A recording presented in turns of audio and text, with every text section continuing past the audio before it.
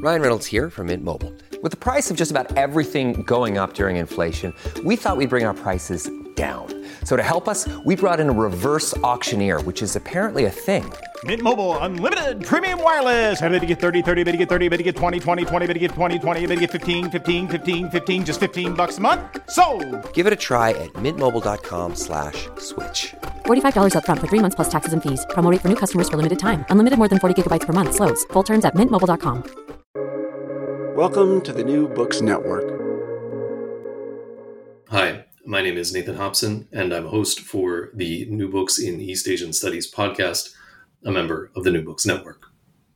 Today, I'll be talking with Angela Leung and Melissa Caldwell about their edited volume, Moral Foods, The Construction of Nutrition and Health in Modern Asia, which is out from the University of Hawaii Press in 2020.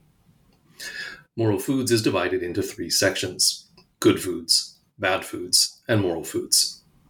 Using case studies from 19th and 20th century China, Hong Kong, India, Japan, Korea, and Malaysia, the total of 12 chapters investigate the moralization of food in modern Asia. Each chapter shares the volume's overall interest in both the moral regimes of food in the context of modern nation building and also in the context of the bodies and lives of consumers. So thank you both for joining me on the podcast. I know this was not easy to find a time that worked for the 3 of us spread across the world, and I really do appreciate that. So I'd love to hear how this project came together and how the 2 of you came to work on this project together. Okay, let me begin. I'm Angela. So I'm one of the editors of this book volume. When I was asked to host a conference together with the Asian Society for the History of Medicine in 2014. At that time, I was doing a research project on the history of or on the introduction of the notion of nutrition in Chinese medicine. So I thought, why not? So I think would be maybe a theme that would interest me and many others would be food and health. So that's how I called the conference in 2014. It went well, but at that time I had no idea how I would, do a edited volume, and I have no preconceptions on how this volume will look like because I don't know what the papers will look like. So that was that. But then at the end of the conference, we had a kind of final panel, and somehow the idea of good foods and bad foods emerged naturally. So we thought it would be nice to do a book volume on good food and bad foods, and I thought at that time calling the volume "The Moral Aspects of Food," and then David Arnold reacted immediately saying, "No, that's too long. Why not just moral foods?" So that's it. So I call the book "Moral Foods," and then when we have picked the papers, we have discussed the theme, and I thought it would be good to have somebody who is not an Asian historian to be a co-editor, because the person will provide a fresh look at the volume, provides new ideas, and so that's how I found Lisa, who was a wonderful colleague, and we did edited the volume together, and that's the volume that you see today. Maybe we can ask Lisa why she accepted my invitation. Thanks, Angela. I was really excited when Angela invited me to join this volume because it just sounded like such an amazing project. I'm an anthropologist and I work in Russia and the former Soviet Union. And so I've long been interested in questions about how food has been central to the ways in which the Russian and the Soviet state, then the post-Soviet Russian state, has used food to create particular lifestyles and ideas about ideal citizens and how citizens have used food to create their own visions of a good life, and to kind of respond to everyday realities. And so my own research has been comparative in the sense of thinking about socialist and post-socialist societies. And so when Angela invited me to join the fun with this volume, it became a really interesting way for me to think about questions around socialism and post-socialism through that Asian lens. And not all of the societies we're talking about or that are included in this volume are socialist or post-socialist, but so they have their own historical context. But it all then allowed me to think more about the questions that are of interest to me and kind of see how Russia fits or does not fit within this broader global context. Yeah, and I think this introduction that the two of you have given together draws out very nicely some of the strengths of the book, which is that it's both very particular in its regional case studies and also speaks a great deal to much larger themes. And I want to get into those themes by jumping into the introduction first.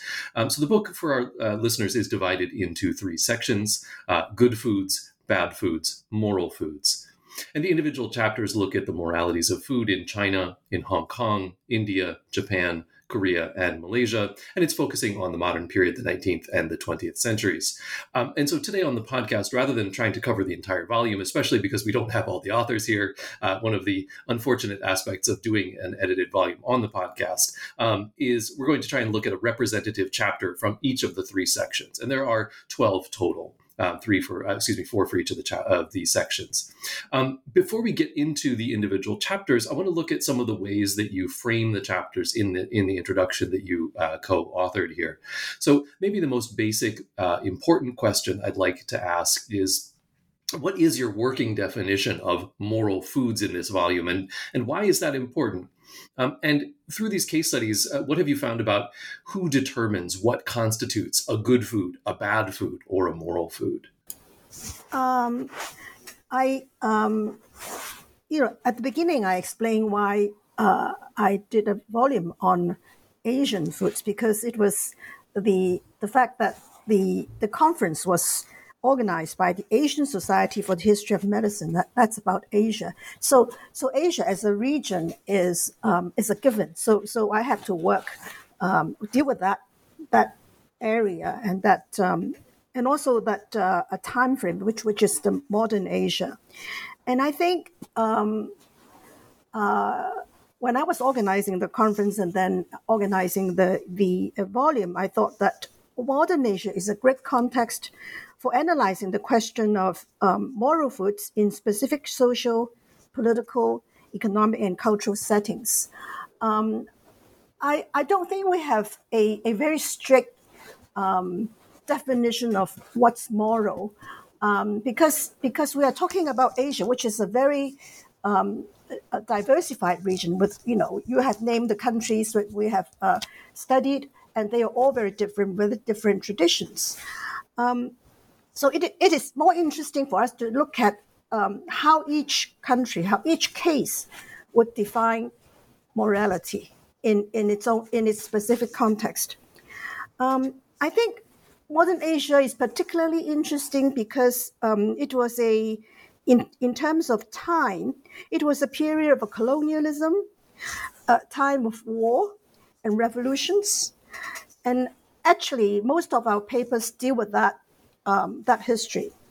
And Asia is a place where different traditions meet. On the top, you see the encounter of Asian and Western traditions, in medical traditions, in food traditions, in all kinds of traditions.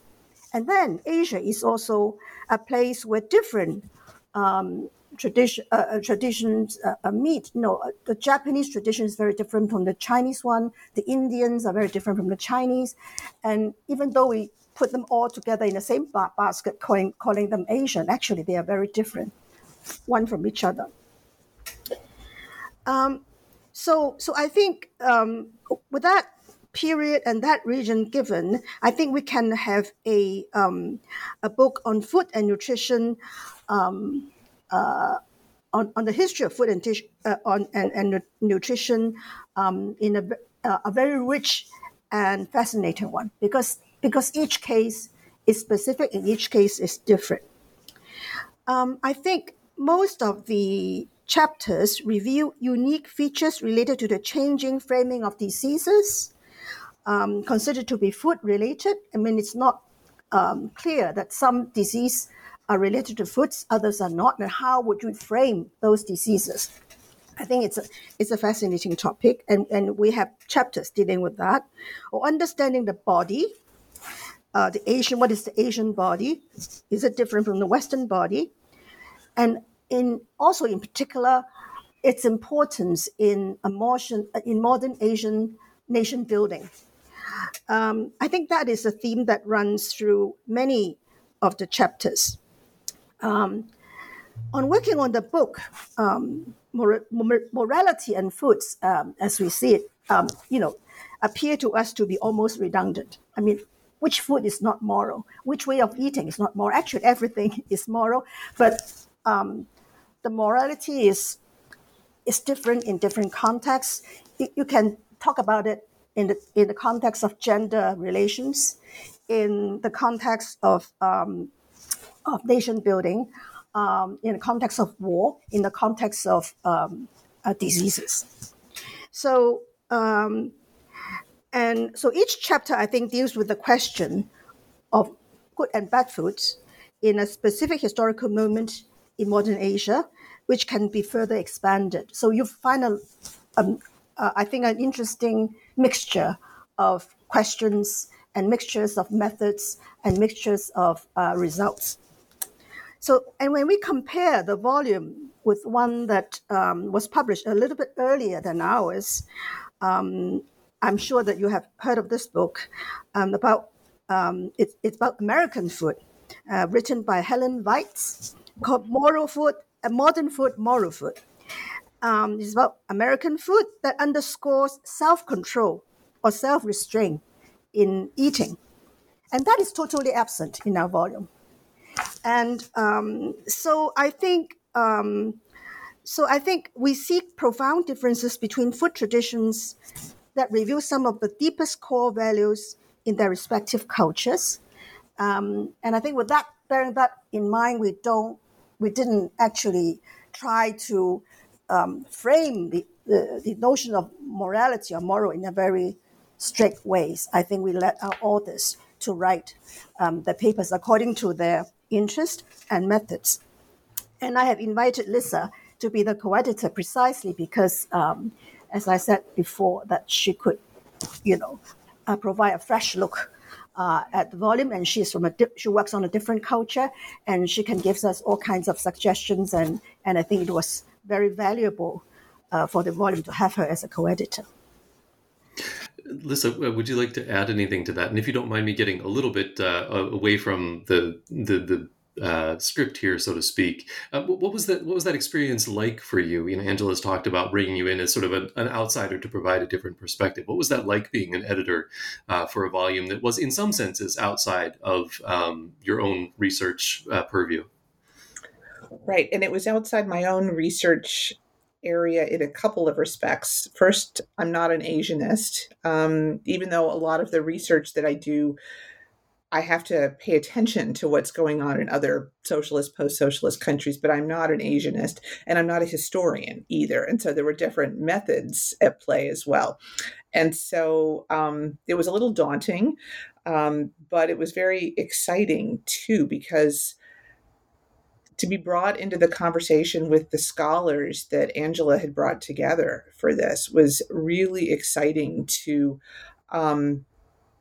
get a deeper understanding of not just, the history of Asia, but the multiple histories and the ways in which Japan or China or India had these interplays with one another, and how food traditions and health traditions were sometimes very similar, how they were very different, how a single issue around health or nutrition or state-sponsored um, health regimes looked very differently in two different contexts at the same moment, whether that was in terms of how states and citizens were engaging with those things or the values that were attached to the food, to the health.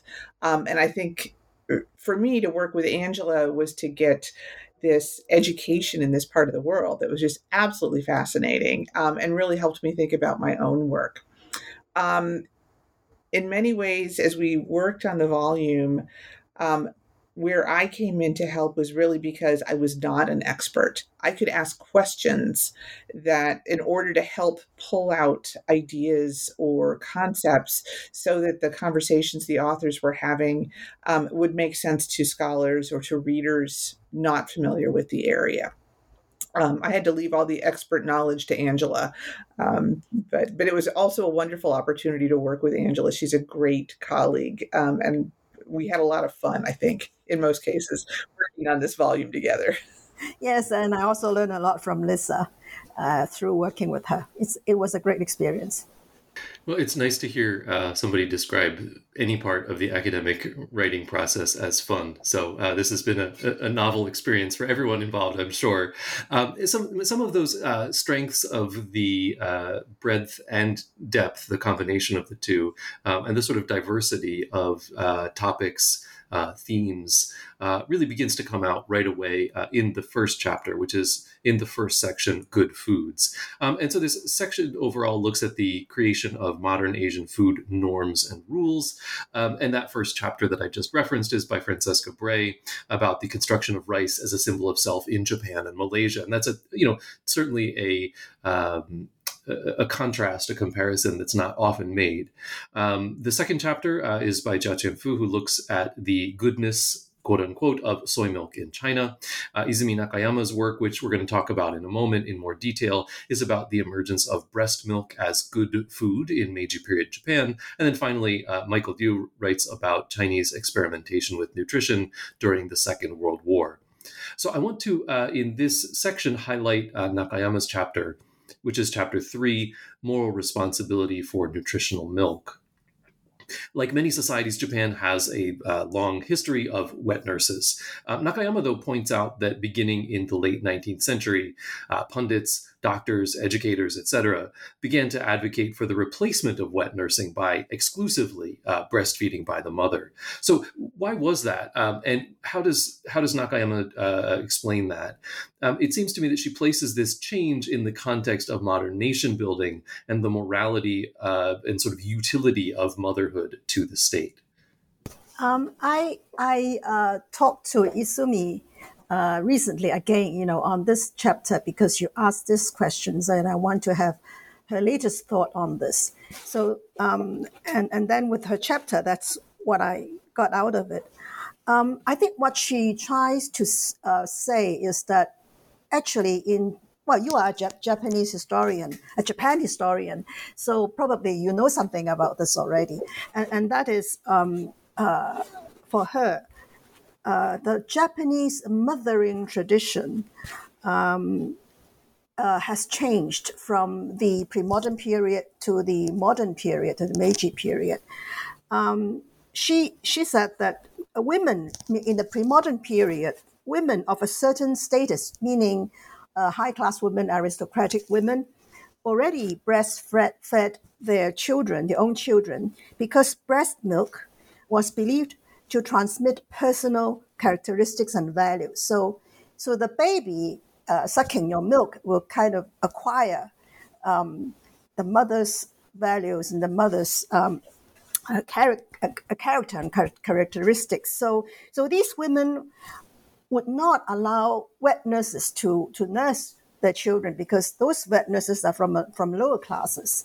So it's pointless to ask a woman from a lower class with a kind of vulgar culture to nourish your child. And then that tradition, I think, not asking wet nurses to nurse your child, that tradition got strengthened after the in the Meiji period, in the modern period, because upper class women were now encouraged to breastfeed their babies also for a new reason, and that is recommended by medical doctors and social commentators. Here she quote somebody called Fukuzawa Yukichi. They encourage the biological mother to breastfeed because breast milk is of better quality nutrition that produces stronger babies and thus a stronger nation and strengthen the modern patriarchy. So that's where modern nation building is coming in and related to this specific practice of breastfeeding. So breastfeeding became a patriotic act.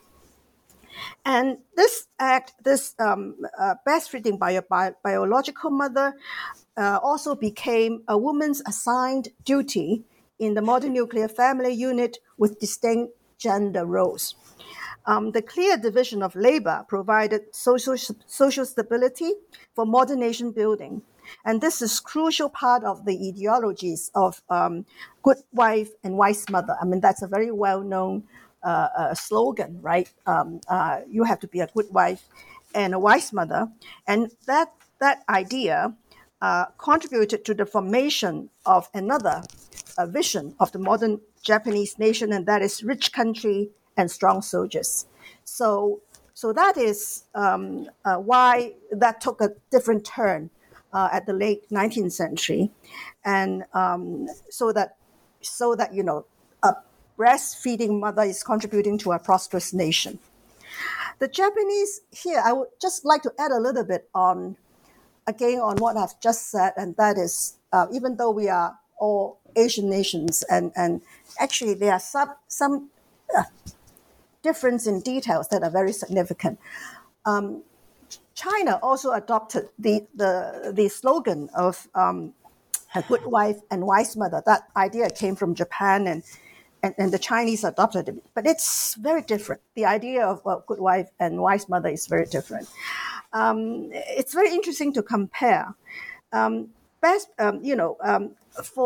the upper class Chinese woman, breastfeeding by a wet nurse is not that bad because you hosted the wet nurse, so she eats the same food as yours. So the nutrition of that milk should be fine. So that is, I asked Izumi about that, and she said that Japanese wet nurses, they may not be hosted by the family. They could travel. So it's a very different setting. The wet nurse is a different person, in China than in Japan. So that's one difference. And also in China, I think there's another key difference, something that probably we don't see in the Japanese history, and that is the use of wet nurses in Chinese history has a very important reason, and that is that will allow the woman to get pregnant very quickly after the birth of the child. So a big family is a good family. It's a virtual family. I mean, it fits all the Confucian requirements. You have to have a lot of children so that your ancestors could be properly worshipped, right? So I think wet nurses or breastfeeding by wet nurses had very different significance, very different role to play in Japan and in China. So, but this paper by Izumi is particularly about Japan of the modern period. Lisa, would you like to either add anything to this from your own experience in editing the volume, or from that outsider perspective of thinking about this as someone who's not, as you said, an Asianist? Sure. I mean, there are many really exciting things about this chapter by Izumi that help us think about breastfeeding and the relationship between mothers and children around nutrition around the world in different contexts, right? And it becomes very clear very quickly that feeding a child is not really just about feeding the child. It's really about creating particular types of individuals, both the child and the parent, the mother, right? And why mothers are expected to make particular choices and what that means for them and their roles in family and their communities and their societies. And so I think, especially as Angela was saying, already putting Japan and China in comparative context and seeing how wet nurses have been understood very differently, and breastfeeding more generally, what that role is, helps us ask different questions about the imperative to breastfeed, say, in American society, and why women are being asked to do that, or what the moral pressures are, the cultural pressures are, and then, look at other societies as well. And so I think that's one of the things that's really interesting about this chapter is it's not just about Japan. It really helps us think about all of these dynamics, the gender roles, the age roles, the class roles, the economic roles in a bigger context.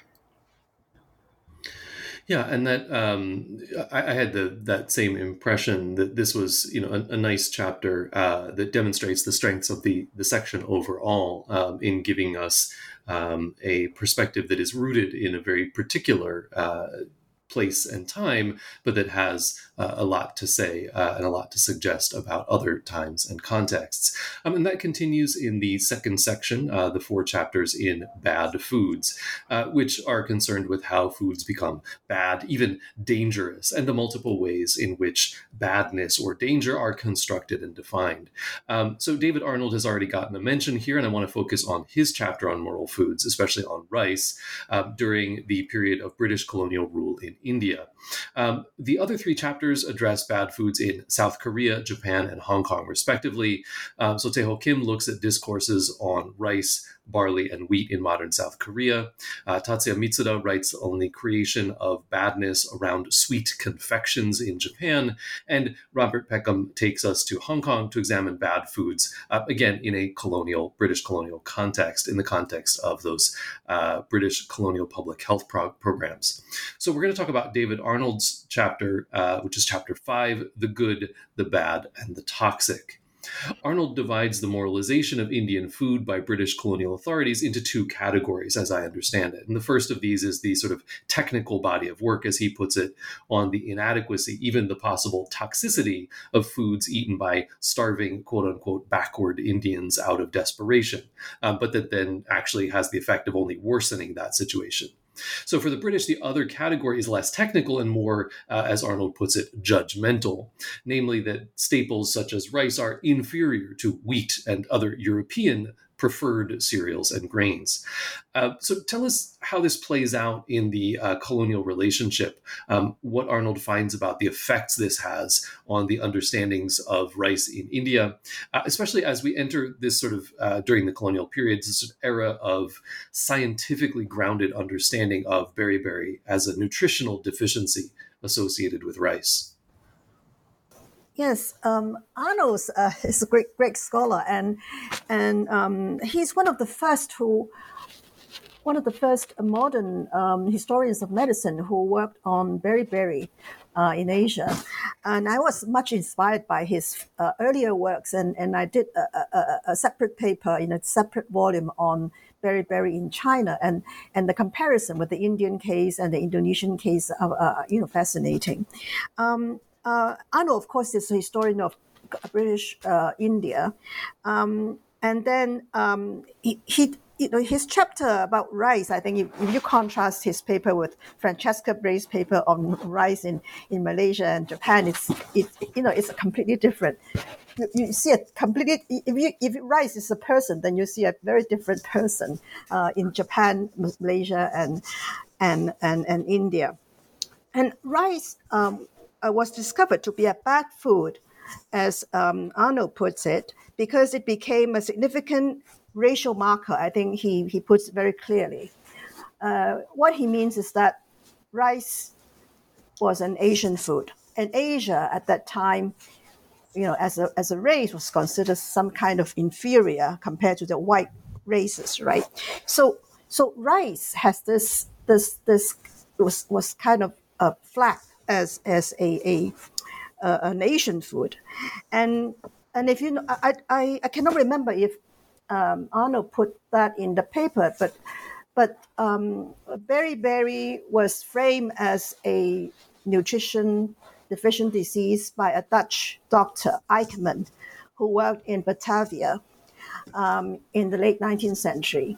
And he did experiments with chicken, feeding them with white rice, and found that they had weak feet after eating a lot of rice. So that's how he discovered this disease, which is nutrition related, which is a new idea of framing disease in modern Asia, in the world actually.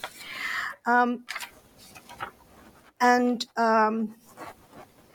Arnold's take on the disease in British India indicates very clearly the racial aspects of the medical discourse of the disease.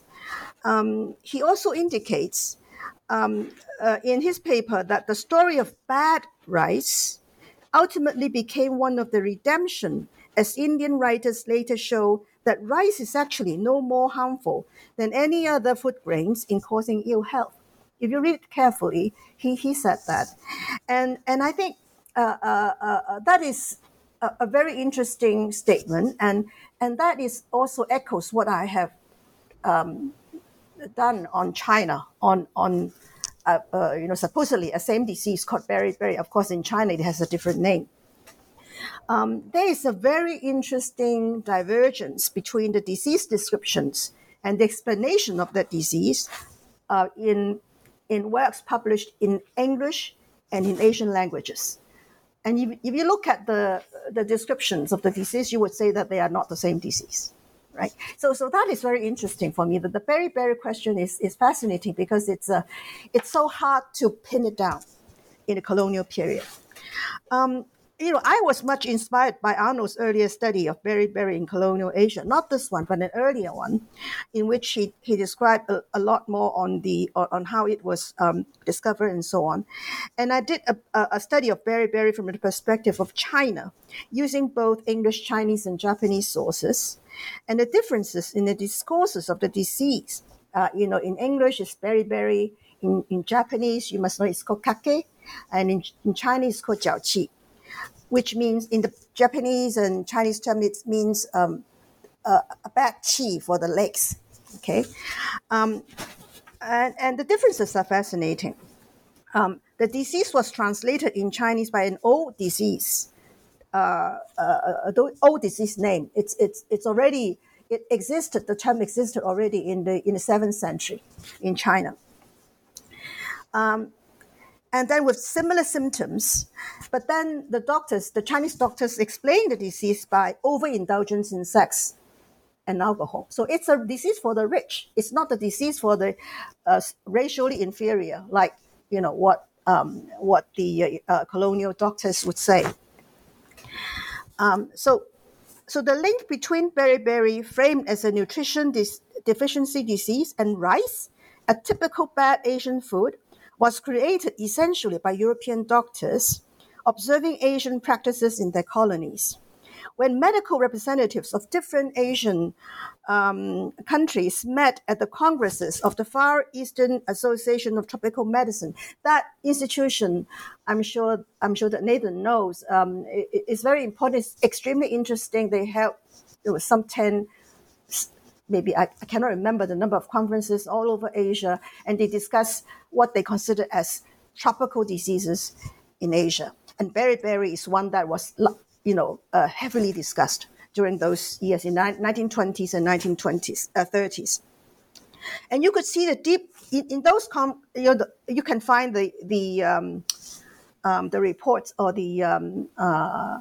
Of those congresses in major libraries, and if you read the articles, you would see the deep disagreement between the doctors from China, Japan, and the colonial doctors from Southeast Asia and Southeast Asia. The Chinese doctors, though also trained in Western medicine, like Wu Liande, who dealt with the plague in Manchuria. Who was a Malaysian Chinese, but who was trained in Edinburgh, and he was invited by the Chinese to deal with the plague. And then he also was a regular participant of the congresses, and he didn't believe that rice was the cause of beriberi. I mean, he was British trained, but he wasn't convinced by this explanation. And they were more drawn to some other explanation, like the bad environment, which is the traditional Chinese explanation. That is humid, hot, and low-lying places. That's where you get beriberi, or jiaoqi in Chinese, or kake in Japanese. And overconsumption of alcohol and not enough exercise. So that's the other set of explanations for the same disease. And actually, some Chinese doctors at that time, those doctors who were trained in the Chinese tradition, believed that this medieval disease, it disappeared in later Chinese medical texts, but it came back in this modern period. And they thought that disease was actually reintroduced to China through Southeast Asia because of its miasmatic environment. So I think that's David's paper is fascinating because it revives all these interesting details and differences, and how would you accommodate all these explanations in a different context. So for me, looking at this as a historian of food and nutrition in Japan, I was particularly interested by the ways in which the sort of polarity of the morality of rice has shifted with Japanese political circumstances. So you had a brief period after the war where the nutritional establishment took a very anti-rice sort of stance for precisely some of the reasons that you've just talked about, right? That rice was the food of losers. Rice was why we had lost the war. Rice makes you stupid. Rice makes you Asian. And this was this reactionary sort of navel-gazing discourse about how we were still too Asian and we're eating enough wheat and we're eating too much rice. And so there's this sort of brief period of that. And I'm curious, Lissa, for you, reading this as somebody, looking at it from post-Soviet and post-Soviet spaces, how that those aspects of the chapter looked for you. Thanks. I think I want to go back to a phrase that Angela used when she was talking about David Arnold's chapter, and she said the racial aspects of medical disease. And I think that really captures this sense that, or what I really appreciate about David Arnold's paper is how food becomes a marker of the other, right? It gets used as a way to mark the other, the inferior other. And that could be an internal other, it can be an external other. And so for me, thinking about this through my own research in Russia, one of the things that I found is that Russians have conversations about healthy food and unhealthy food that are often calibrated through a sense of what is what they feel is an authentically Russian food versus what is a foreign food. And sometimes this is posed as an authentically Russian food versus something that is identifiable as a Western food or American food, fast food being one of those kind of subcategories, or products that are made abroad in the West, whether it's the United States or Western Europe, or things that use Western technologies or Western ingredients. And so it's this way to distinguish both the us and the them, and frame it in terms of what's healthy, what's ideal, what's traditional, what's authentic. But it then can take on ethnic or racial or national qualities as well, in terms of distinguishing, what's ideal, and these questions about the other, the inferior versus the superior. And then just somebody who teaches food classes in the United States, where these questions about food as a marker of the other come into play, we can also see in public health regimes in the United States very clearly how food comes to mark the ideal superior person and the inferior, unhealthy person too, right? So there are especially the conversations around obesity or diabetes or other food-related diseases often come down to assumptions about what people are eating and why they're eating those things. And so that unhealthy people are eating this food, healthy people are eating this food, but then they become, they have these extra layers of race and class and gender sometimes that get added onto those things. And so those were some of the issues that I was thinking about when I was working with David Arnold's paper. So it kind of hit me in different ways, thinking about my research in Russia and in the context of teaching in the US. So I want to jump into the final section, which focuses on, as you put it in the introduction, the ambiguities and malleability of foods. So again, we have 4 chapters. Lawrence Zhang shows how changing visions of the health and morality of tea track with geopolitical, cultural, and scientific developments in the modern relations between East Asia and the West. Angela, your chapter looks at the modern reinterpretation of vegetarianism in China. And so I want to talk about that, obviously, with you in just a moment. And then Volker, is it Scheid or Scheid? I'm sorry, I don't know, looks at China as well, specifically at the reconstruction of traditional Chinese medicinal knowledge and practice. And last, we have Hilary Smith's chapter, which tackles the moral meanings which accrued to milk in modern China, especially as it relates to sort of population-wide tendencies toward lactose intolerance or tolerance. So Angela, your chapter is chapter 10, to build or to transform vegetarian China. And I'm glad that it's the final chapter we're talking about because it nicely encapsulates some of the big themes of the volume. And also, of course, we have the expert to speak with on this. So you write that traditional avoidance of a sort of excess of meat and dairy products in China was transformed in the 19th century into a modern understanding of vegetarianism as healthy for the individual, for the nation.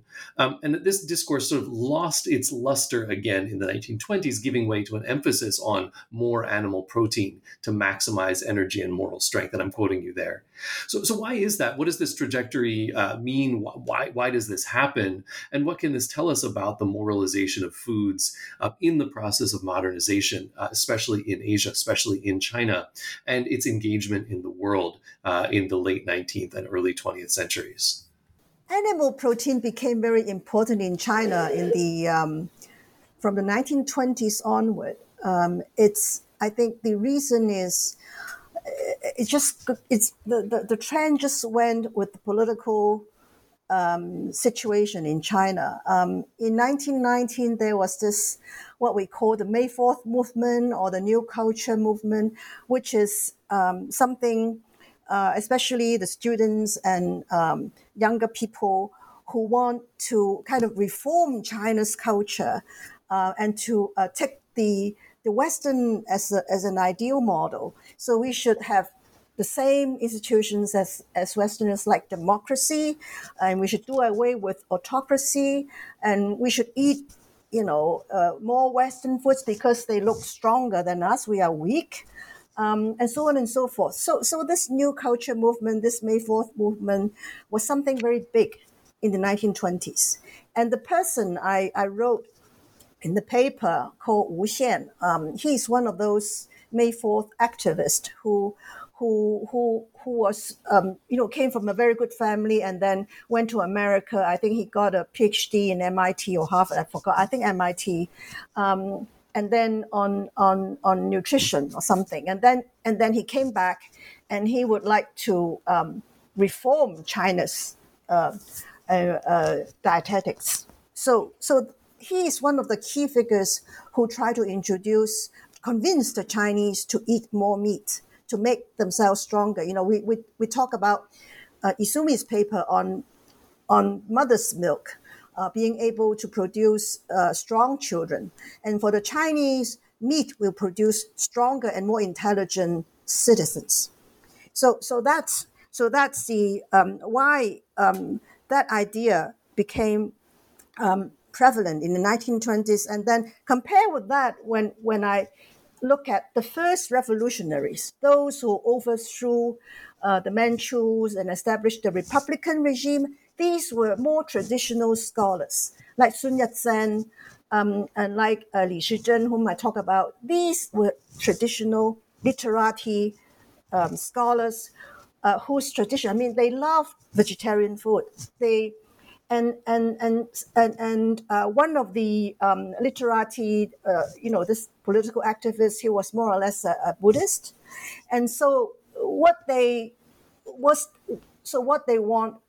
thought was best for China was continuing this vegetarian tradition and not eating meat, because China at its state then could not afford to produce that much meat. And then they also quote some Christian scientists saying that, there are a lot of meats that are toxic and we should avoid toxic food. And China could not produce that much meat anyway. So these two schools was kind of talking to each other or quarreling each other in the 1920s and 1930s. So that's the context of my story. And in China, as I said, the traditional literati class was never too keen about meat consumption. If you look at traditional recipes of some famous literati, the refined cuisine was almost always about making different kinds of vegetarian dishes, which fits the self-image of the literati, being always calm and not emotive and all of that. And sometimes with moderate amounts of meat, poultry, and seafood, but never in huge amounts. In contrast to what Wu Xian recommended, that the diet should be heavily relying on animal protein, right? So China has been stuck actually. Now I get a little bit out of this paper and I, as I'm also paying attention to what's happening in China today, I think what's happening today in terms of whether China should remain vegetarian or should eat more meat, I think it's very interesting and it's very relevant to Chinese politics today. And actually, China has been stuck with the association of wealth and strength with meat consumption since the 1920s. At that time, China really didn't have the capacity of producing that much meat. So even though, Wu Xian said you should eat more meat, but only the wealthier people could do that. But this idea actually creates the 21st century food problem for China, as it is now the biggest importer and consumer of soybean in the world. I'm sure you know that. When there was a quarrel between China and America, so America would say, "Oh, you should buy that much soybean." That's how they talk, and that's the I wouldn't say blackmail, but it's black. Soybean is something you can use to blackmail China. Let's put it this way.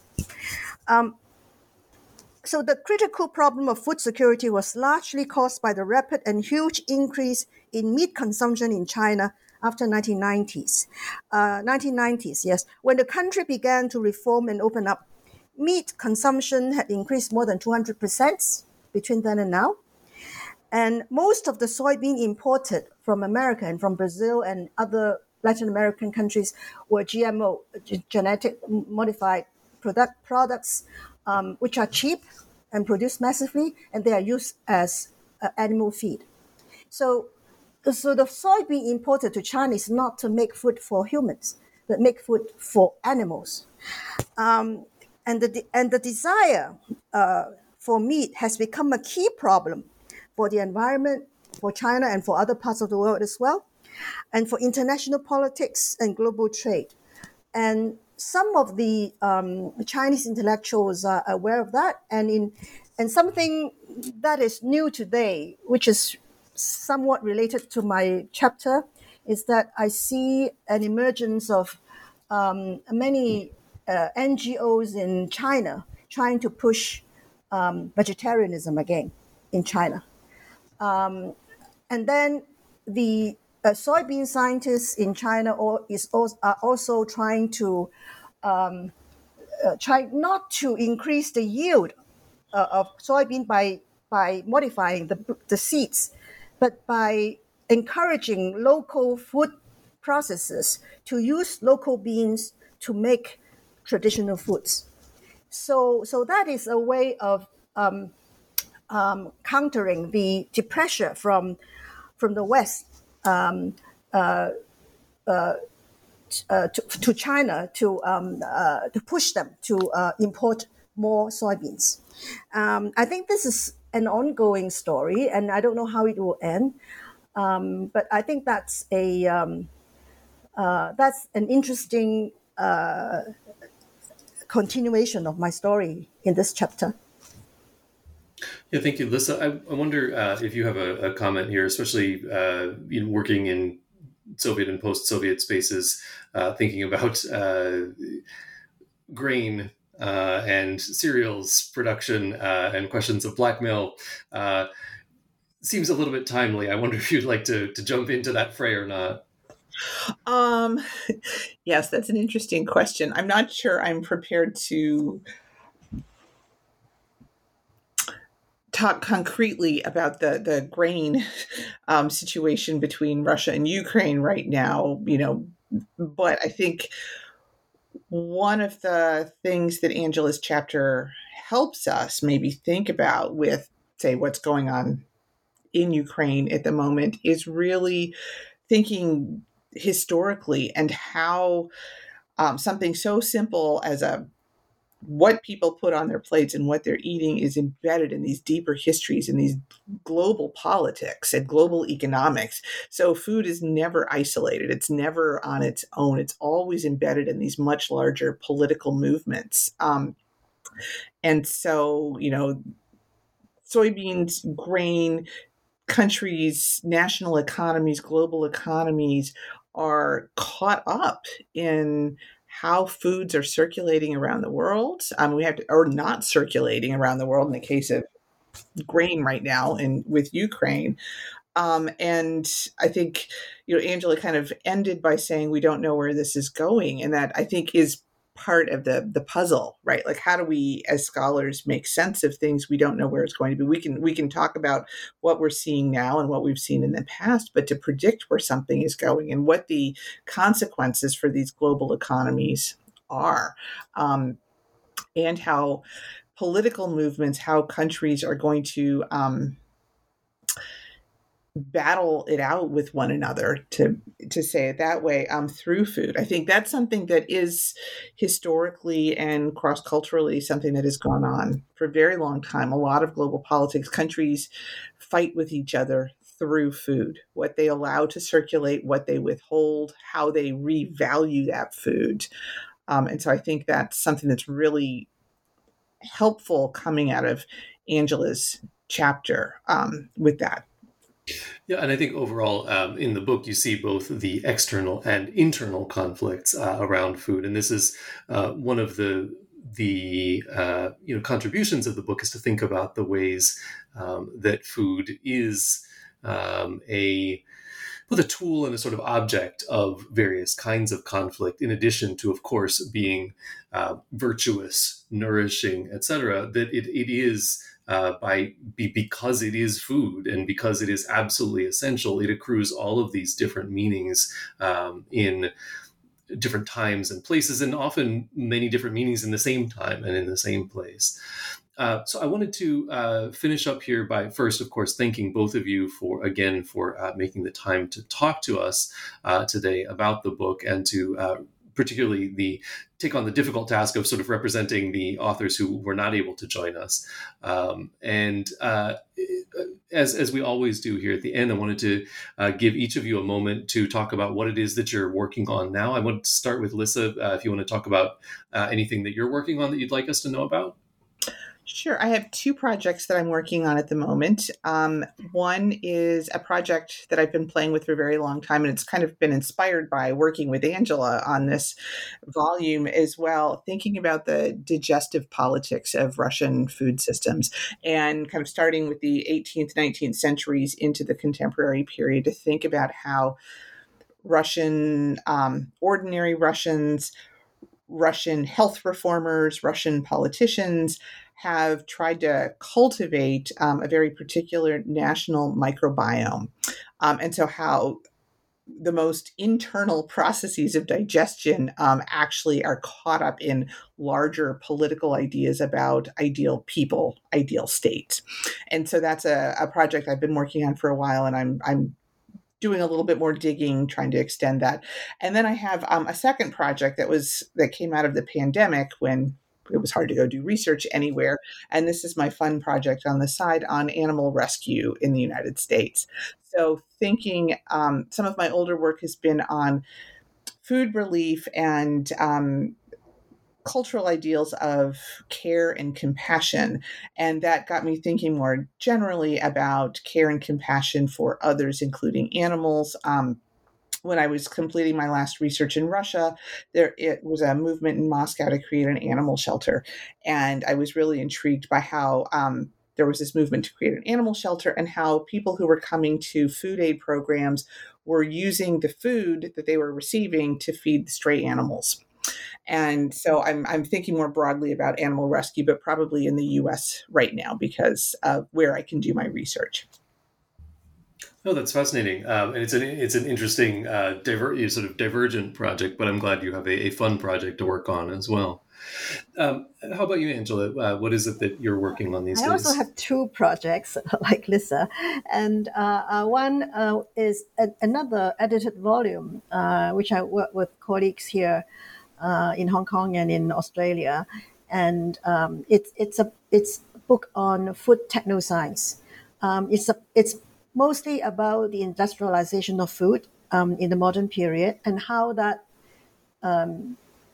industrialization transformed food in different ways, always in the East Asian context, because this is a part of a bigger collaborative project that I have been leading on technology. So this part is on food technology, and I myself has a chapter on the transformation of or the attempts to transform soy sauce technology in the early 20th century.